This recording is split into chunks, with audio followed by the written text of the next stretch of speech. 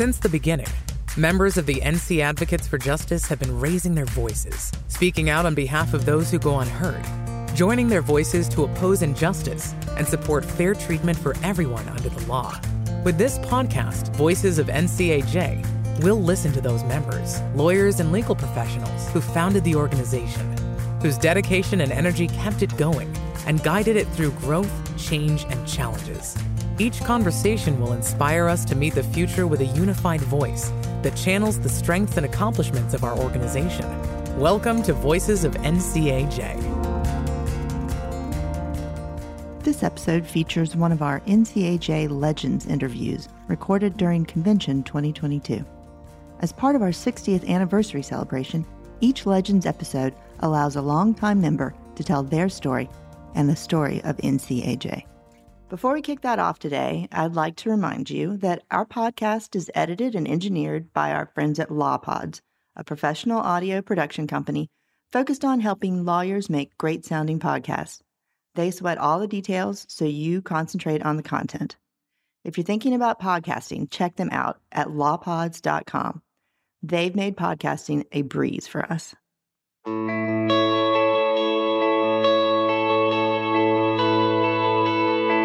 Hello, I'm Melissa Abrams, and I am happy to be participating in the storytelling sessions with NCAJ Legends.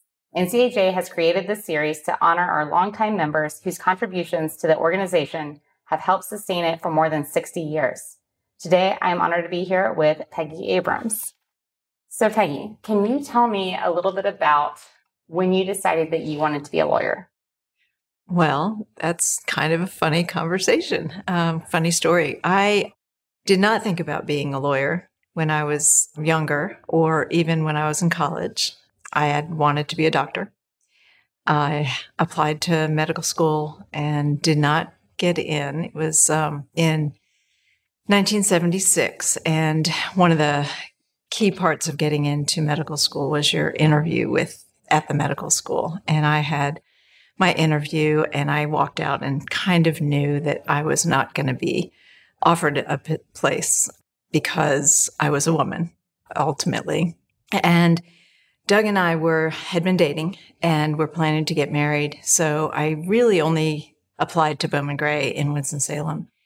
And once that happened, I was just really discouraged. So I didn't know what I was going to do. And I had been I was a biology undergraduate student at Wake Forest and got a biology degree, but I had been taking a lot of English literature courses and really, really enjoyed it and had some really good friends in the department. And I really did not know what I was going to do for the following year. So one of the professors said, I was also working part-time at a preschool. So he said, well, just keep your part-time job and come and take classes toward your master's in English. So I did that. And at the time, Doug was my master's year. Doug was a first-year law student at Wake Forest. And we had this little tiny apartment where he was studying just all the time, constantly, every night. And one evening, we were both studying, and Doug just said, I have read this case 10 times, and I just do not understand what they're trying to say. He said, would you just look at this and see if, he said, I think I'm tired, whatever. So I read the case, and then we had a conversation about it, and it was just fascinating. And I thought sort of right then and there that I was going to try to go to law school. And it was in the spring so it was his second semester. Things were really different. You still had to take the LSAT, you had to apply to law school and everything, but the deadlines were not quite as strict. So I literally walked in to take the LSAT 2 weeks later and took the LSAT, sent off my scores to Wake Forest in late April, and was able to get into Wake Forest Law School for the following semester. I didn't think about being a lawyer when I was younger because I just really, really wanted to be a doctor, but I am from a family of lawyers, so it wasn't really unheard of for me to kind of pick that twist and go on to law school. So it worked out great. I loved law school. I really did. I loved being there. I loved everything about it. I loved the subject matter. I know a lot of kids and students don't really love it, but I just loved everything about it. So happy to have made that switch. I love picturing you and Doug sitting there when he doesn't understand the case and you have to go and explain it to him. I had not heard that story in all the years I've been here. When did you and Doug first start practicing together? Because I feel like that was the moment when you he realized, he's like, oh no, I need Peggy to come work with me. That's kind of funny. And we really were sort of co-students in law school. He was a year ahead of me, but we did end up taking a few classes together, and we did study a lot together. It was really very helpful for each of us to both be going through the same thing, even though I was a year behind him. But as far as practicing, I got Doug was a year ahead of me, as I said, and he came to Raleigh to work with Charlie Blanchard. I still had my third year of law school to go, and Charlie, sweetest man on the planet, really wanted Doug to be there, but we had met, knew them well, and when it came time for Doug to move to Raleigh, he said, well, what's Peggy going to do? Is she going to leave law school? And he didn't want me to. I mean, Charlie was very, very supportive of me being in law school. And Doug said, well, we're going to have 2 apartments. She's going to be in Winston. I'm going to be here. And he said, well, that really won't do. He said, we need to get her over closer. So Charlie actually was instrumental in me transferring and doing my third year of law school at Duke. Charlie was a Duke alum, so that was very helpful. So we were able to move together to Raleigh. But then after graduating, I did not have a job. Again, thanks to Charlie, was able to get a clerkship with the newest judge on the Court of Appeals, Judge Willis Wichard.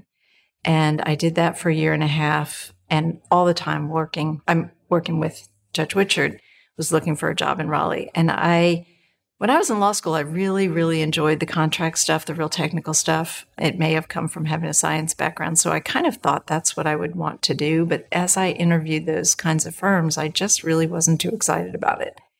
I loved what Doug was doing. I really did. And so I started looking at litigation firms. But that was a problem in 1980 because Doug was practicing in a litigation firm in Raleigh. Raleigh was small, and it was really probably not going to happen that I would work in a different firm in the same field. So again, Charlie kind of said, well, why don't we just bring her in here and see if it works? So I went to work with Blanchard, Twiggs, Denson, and Earls was the name of the firm at the time. So again, I owe a lot to Charlie. And was it Charlie Blanchard that first got you involved with NCAJ? It was actually Alan Bailey. When I was in law school, I was a member of the mock trial team. And Alan and Marianne Talley, and honestly cannot remember who else, was then run through NCAJ. It was NCATL at the time, the Trial Advocacy Clinic. And they would go to different courtrooms or law schools in the summers and do their trial advocacy trials. It was the end of the course. The students who were in the course did a mock trial. So our mock trial students at Wake Forest were the witnesses for a mock trial for the Trial Advocacy Clinic. I always forget what it's called. But anyway, Alan Bailey was going to be questioning me. And when he was prepping me as my witness, we spent more of our time talking about the academy than we did about getting prepped to be a witness. And I think ultimately I was a really terrible witness in that trial. But we had just a great conversation about the advocates and at the time, Academy of Trial Lawyers. So I actually joined as a student, which would have been in 1977, I think, 77 or 78. And yeah, 78. So I've been a member since then. Probably missed a year, my last year of law school, but I've been a member since back in college. When you were practicing with Charlie Blanchard, was it assumed that because you were practicing with him that you would be continuing to be a member of the academy? It was, but it was definitely expected. But everyone who worked with him wanted to do it because the Academy of Trial Lawyers was just the best place to go to be supported by people in our field. And one of the best things about the Academy at the time was the education. It was pre-CLE requirements. So we went to seminars because we wanted to learn. The State Bar didn't require continuing legal education. but the Academy put on the best seminars, and they had, the best trial lawyers in the state and around the country coming in and teaching. And there wasn't a lot of trial work. The practical part of trial work was not taught at all in law school. The mock trial team that I was on was the first mock trial team that Wake Forest had ever had, and there were no classes whatsoever in trial practice. So this is how you learned to do what we do. And they were also great about bringing in experts, which we all were, needing in our cases, and having, learning how to work with an expert, how to question an expert, how to prepare your case. So being a member was kind of a necessary thing for doing the work we were doing. Tell me about, outside of the educational aspect of the Academy at that time, what were some of the other ways that the Academy felt supportive to you and helped you with your practice? Well, in a lot of different ways, very definitely. But one of the things that was really important to me is how welcoming. At the time, the very, very vast majority of the members were men, and the vast majority of litigators in North Carolina were men. But the members of NCATL welcomed the women, the young women who were coming out into the practice of law with open arms and with no hesitation. And I felt like I was really an equal to the folks who were there, and there was never a question. Being a man or a woman didn't matter. We were just all lawyers. We were all trial lawyers. We were all doing the same things, trying to do what was right for our clients and get them the recovery that they deserved and needed. So that was just huge. It was really huge, especially having had the experience of the interview that I had at Bill McGray School of Medicine, which was really very disappointing. But then also a lot of the job interviews that I had, I really did feel like it would have been a disadvantage to be a female lawyer at the time, but not here. It was just never an issue, which was great. Plus, of course, we had fabulous women lawyers who were members before me. Mary Ann Talley and Liz Kunaholm come to mind. Elaine Marshall was a member. We had good role models, not as many by any means as there are today, which is, I just love the fact that there are so many young women who are members and who are active. Fast forwarding to now, we have so many, for women of my generation coming up through NCAJ, we have so many women who are still active in the organization, like you and the others that you've mentioned. What do you think that we need to be doing to continue to encourage that welcoming environment that you felt and to continue to grow as supporting women who are trial lawyers? Well, first of all, I hope that the young women who are members do feel welcomed by all the attorneys. We were much smaller, so I probably knew every member of the Academy, and that's obviously different. So to have that kind of level of inclusion, I think we need, as much as we possibly can, to maintain the opportunities for gathering together, for networking, for supporting each other in learning. And one of the things about NCAJ that I think is fabulous is that we're not competitive with one another, as far as my experience, that we all do very similar things, but we're not really competing against each other for clients. And then when we get a case, we're sharing. We share so much. And I'm hopeful that ability to support each other in that way will remain, and that we don't change the culture at all. And I can't speak for those of you who are coming along at this point, but I'm hopeful that that's what you feel. So we are back together for convention in person for the first time in several years since we had to shut down for COVID. And it's so great to be back together. Thinking back over all of the NCAJ or NCATL conventions and Mountain Magics that you've been to over the years, do you have any favorite memories that come to mind? The one that just pops right into my head is one of the very first conventions that I ever attended was in Wilmington. And I've mentioned this to some people and they don't even remember that we had this convention because our conventions were small at the time. But we were at a Board of Governors meeting and everyone could attend the Board of Governors meetings, or maybe it was the annual meeting. We were at the annual meeting and we had brought Noah. He was our only child at the time and he was 2. And being at Wilmington, there was a very obvious beach theme to the convention. And Noah, I think, may have been the only child there, although there's a possibility Helen Bador was there as an infant, but I'm not positive because they're close in age. But at any rate, Noah won over everybody's hearts. He was running around and playing and sitting on people's laps and everything. But they had a display out front, this beach theme for the convention, and there were pails of sand that were tipped over with, it was very lovely display, but there were beach balls propped up on the display. Well, somebody decided that the best thing in the world to do would be to give Noah a beach ball. And he, of course, loved that and brought it into the annual meeting and started batting it around. So during the annual meeting, Noah was playing bat the beach ball with members sitting in the back of the room. It was really pretty. And that was the most popular Noah's ever been in, or ever will be at NCAJ.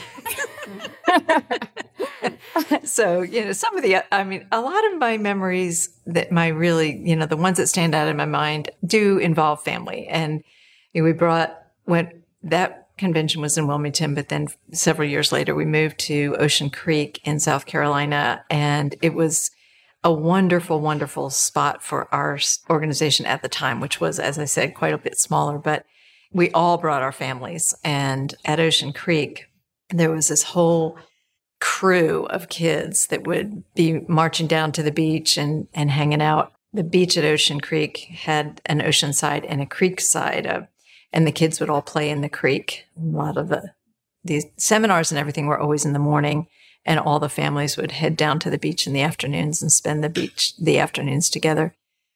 The other one that comes to mind is when I had all the boys again at the convention when I became president, and you were there too. So speaking of you being president, you've held a number of leadership roles with NCAJ. In fact, as long as I've worked with you and known you, you've been in leadership in some capacity with NCAJ, and for many decades before that. What has been your favorite leadership role that you have ever served in? Oh, my goodness. I have to say being president has to be the favorite, but I really have enjoyed all the roles a lot. Being president was such an honor. And then to be able to accept that honor and then, work for everyone in the group to do the best that we could do to move us forward for that year was phenomenal. And I'm be forever grateful. I really enjoy the times that I've been asked to serve as the past president appointed by the president and to get to know what their vision is for NCAJ and to do whatever they need me to do and help and provide counsel when it's necessary. So that's been really very lovely. Being Joe's president-elect was fantastic because I was learning from an amazing man, just not only about how to be a leader, because I really and truly didn't know how to be a leader, but he helped me learn that so well. But just to be with him and to sort of observe his mind for an entire year was just phenomenal. So it's hard to single any out. I hope we can share this with Valerie that was your favorite, because I know she's about to step into that role, and I think she's it's a huge role to fill, and so I'm glad that you said that even in hindsight it was your favorite, that you enjoyed that. It really was. I mean, it's hard work. There's no doubt about it, but it is so gratifying. It really is. Okay, so you have been chosen to be the past president, chosen by the current president a number of times, which I think says so much about your skills as a leader and your ability to give great advice to current leaders. I mean, what an honor.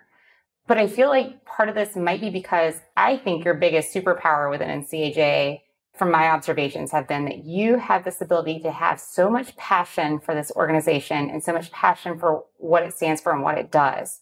But you do not lose your cool, unlike some other Abramses.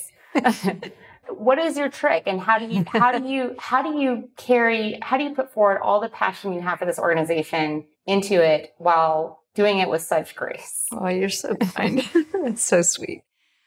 One of the things that I think is really, really important in any of these leadership roles is to listen to the people that you are trying to lead, because you can have all the vision and all the intention in the world and all the sort of objectives. But when you need to bring people along with you to achieve those, you have to listen to the people that you're trying to bring along and figure out where they're coming from. And I think one of the things that I really try to do as much as possible is to listen to everyone in the room, and then also talk to folks who aren't in the room and kind of figure out what the temperature of the organization is and try to guide from that perspective. I don't know if that's what it is or not, but it's just kind of the way I try to approach things. And you're kind to say I don't lose my cool. I think I did lose my cool in one meeting with NCAJ, but it was not at all at a member. It was about a facilitator who kept interrupting our president. And I was accused of being the mom in the room. And I just literally put my hand up and said, "Stop, you have to stop interrupting." So I have my moments, but thank you for saying that. I appreciate that. I try hard to be a consensus builder. And that's really the way I see leadership. That's what's comfortable for me. And with a big stick, it's not my thing. Seems to work for you. What has been your biggest challenge as a leader of the organization? I guess what comes to mind is the biggest challenge that I faced when I was president. And we, as you know, are a group of very strong-willed individuals who do a lot of we all do the same thing in the sense of representing individuals who have been wronged in one way or another, or who are accused of wrongdoing and need representation. But we have different sections, different practices, different practice areas. And it is sometimes very difficult, I think, for the organization to meet the needs of each of those groups. And I faced a challenge during my presidency where we had one group of attorneys in one practice area and a group in another practice area who were not really seeing eye to eye, or who felt that they were being underrepresented or underappreciated. And balancing that is difficult. I mean, it's very, very difficult, I know, for the staff, but that was a challenge because it's important to me with this organization that we stick together, because I think we are so much better together. And I think that if we can try not to have those differences come to a boiling point so that it then becomes fractious, that's really important. And that was my goal, was to say, we need to look at the big picture. We need to look at what we're really trying to accomplish as a group and do that together and try to figure out a way to work together to do that, which means we have to get along. And that's challenging. We are celebrating 60 years at NCAJ, and you've been a big part of the last several. What does NCAJ need to do to stay relevant for young lawyers and to keep young lawyers interested in this organization relevant for the next 60 years? That is an incredibly great question. And it is something that I do grapple with personally, because I do want this organization to continue to do the work it's doing and to be supported, because I think that is one of the most important things we do. I guess I'll go back to, I think we have to listen to what young lawyers need, but at the same time, try to keep doing what we have been doing and make sure that they understand, that new young members who are coming in understand the importance of what we have been doing and why we've been doing it.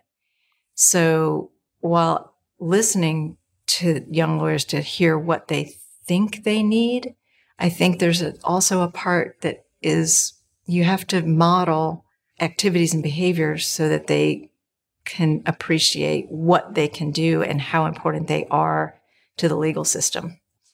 And that's a tough balance, especially as we're getting bigger and bigger. And when I was coming along, basically, the young lawyers who were members of the organization were told, you have to go and see this person. You have to go and hear this person. You need to go sit in these courtrooms and listen to their arguments. And you need to learn from these people in order to do the work that you're doing. Well, that's still really true.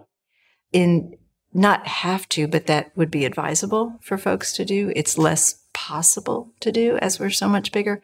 And as things spread out, we don't have as many trials and opportunities to watch each other in action. So I think we have to bring that to the younger, newer members.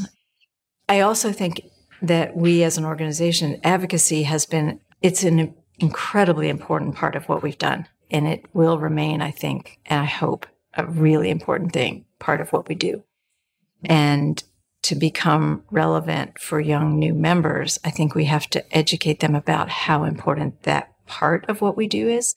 I think most lawyers come to NCAJ because they have friends, they have partners, they have colleagues who are coming here. That's how they get introduced, come for the CLE and the learning. But then to maintain the organization, they all need to understand the importance of what we do in a bigger sense, in a global sense, to protect their practices and the people that they represent. So I think it's a big task, but I really do hope that the organization is up to it and that those of you who have been around for a while are ready and willing and able to carry it forward.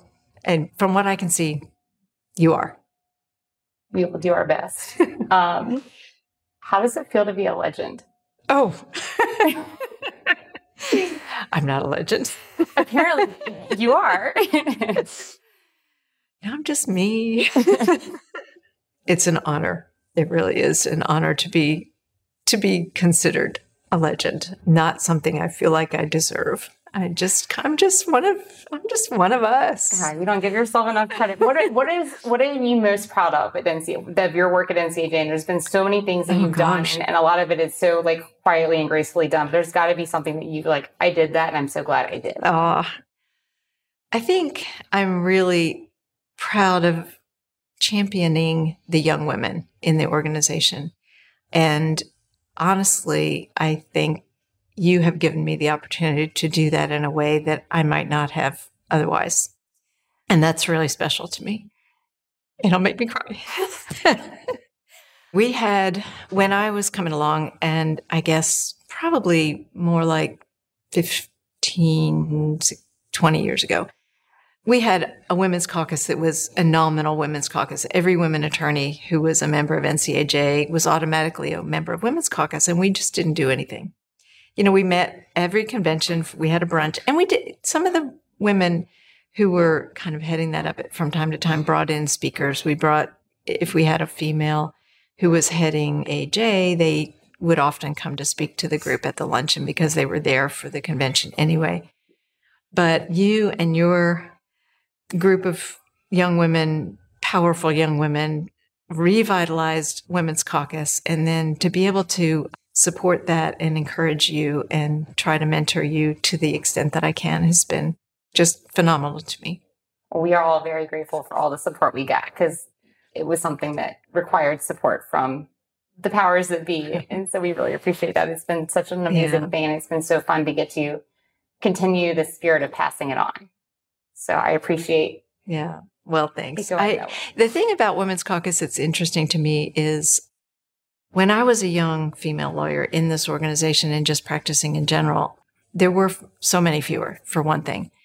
And it was important to me to be seen not as a woman lawyer, but just as a lawyer. And I think that most of the women leaders who came before me in this organization felt the same way. And so having a separate organization or a separate part of our organization that emphasized the fact that we were women lawyers was not necessarily something we supported and didn't feel a need for because, again, we were really small and everybody supported everybody. I think one of the things that was a struggle when you guys were starting it up again was to overcome that concept that had come before.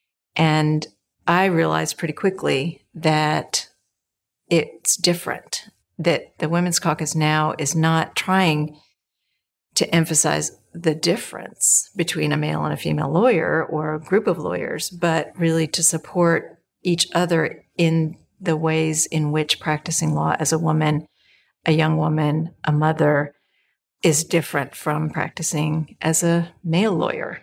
And just to be there to help each other, to answer questions, just to be a smaller group. One of the things about organizations when they get bigger and bigger is you need to find a small group.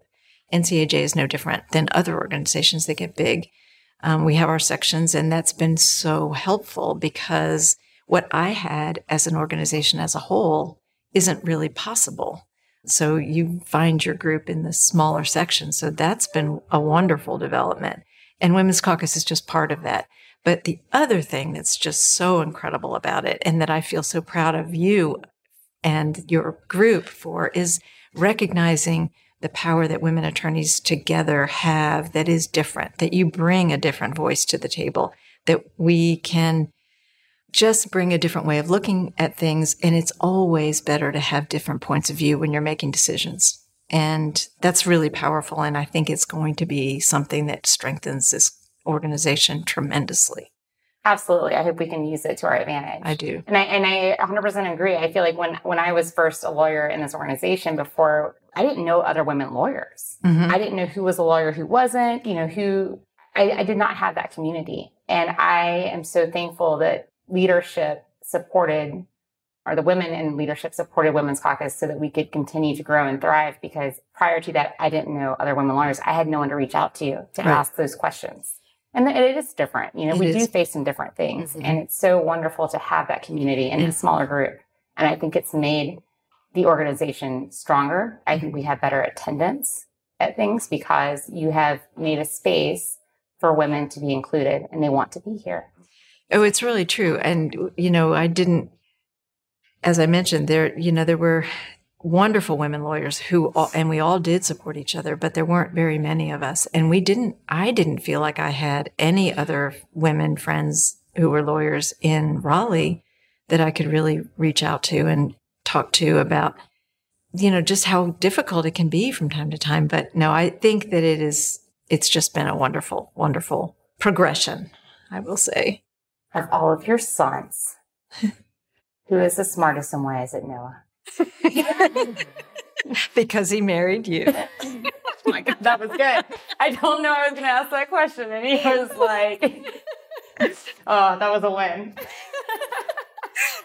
It's been such an honor to talk to you today, Peggy. And thank you so much for all of the support that you've given me individually as an attorney. And of course, Noah also, and to instilling in both of us the importance of this organization. It is so important to us. And it is that way. And we love it so because you and Doug have shown us how important it is and how much we can do for our fellow members in the practice as members of this organization. Well, thank you very much. It's been fun and I appreciate this very much. Thank you. And you guys are doing great. Thank you for joining us on this episode of Voices of NCAJ. For more information on the North Carolina Advocates for Justice and how to join or support NCAJ, please visit our website at www.ncaj.com.